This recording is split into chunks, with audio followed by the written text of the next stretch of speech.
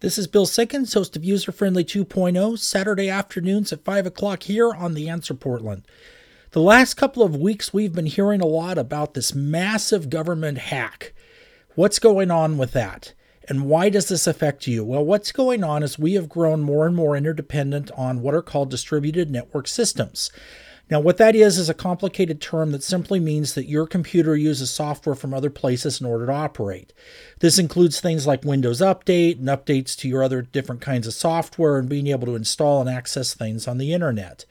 What's happened here is the bad actors have been able to get into one of these software distributors, ones that make software for bigger systems, the bigger hosts, the bigger servers, that type of thing that are used by a lot of different businesses as well as the government, and be able to put their malicious code inside of the update stream. So it would be kind of like if you got a Windows update, but that update contained information that you didn't want to have and didn't want to be there. This has allowed for backdoors to be created in some of these systems and allowed for the bad actors a way to get in. For details on this, check out our Tech Wednesday blog here at theanswerportland.com.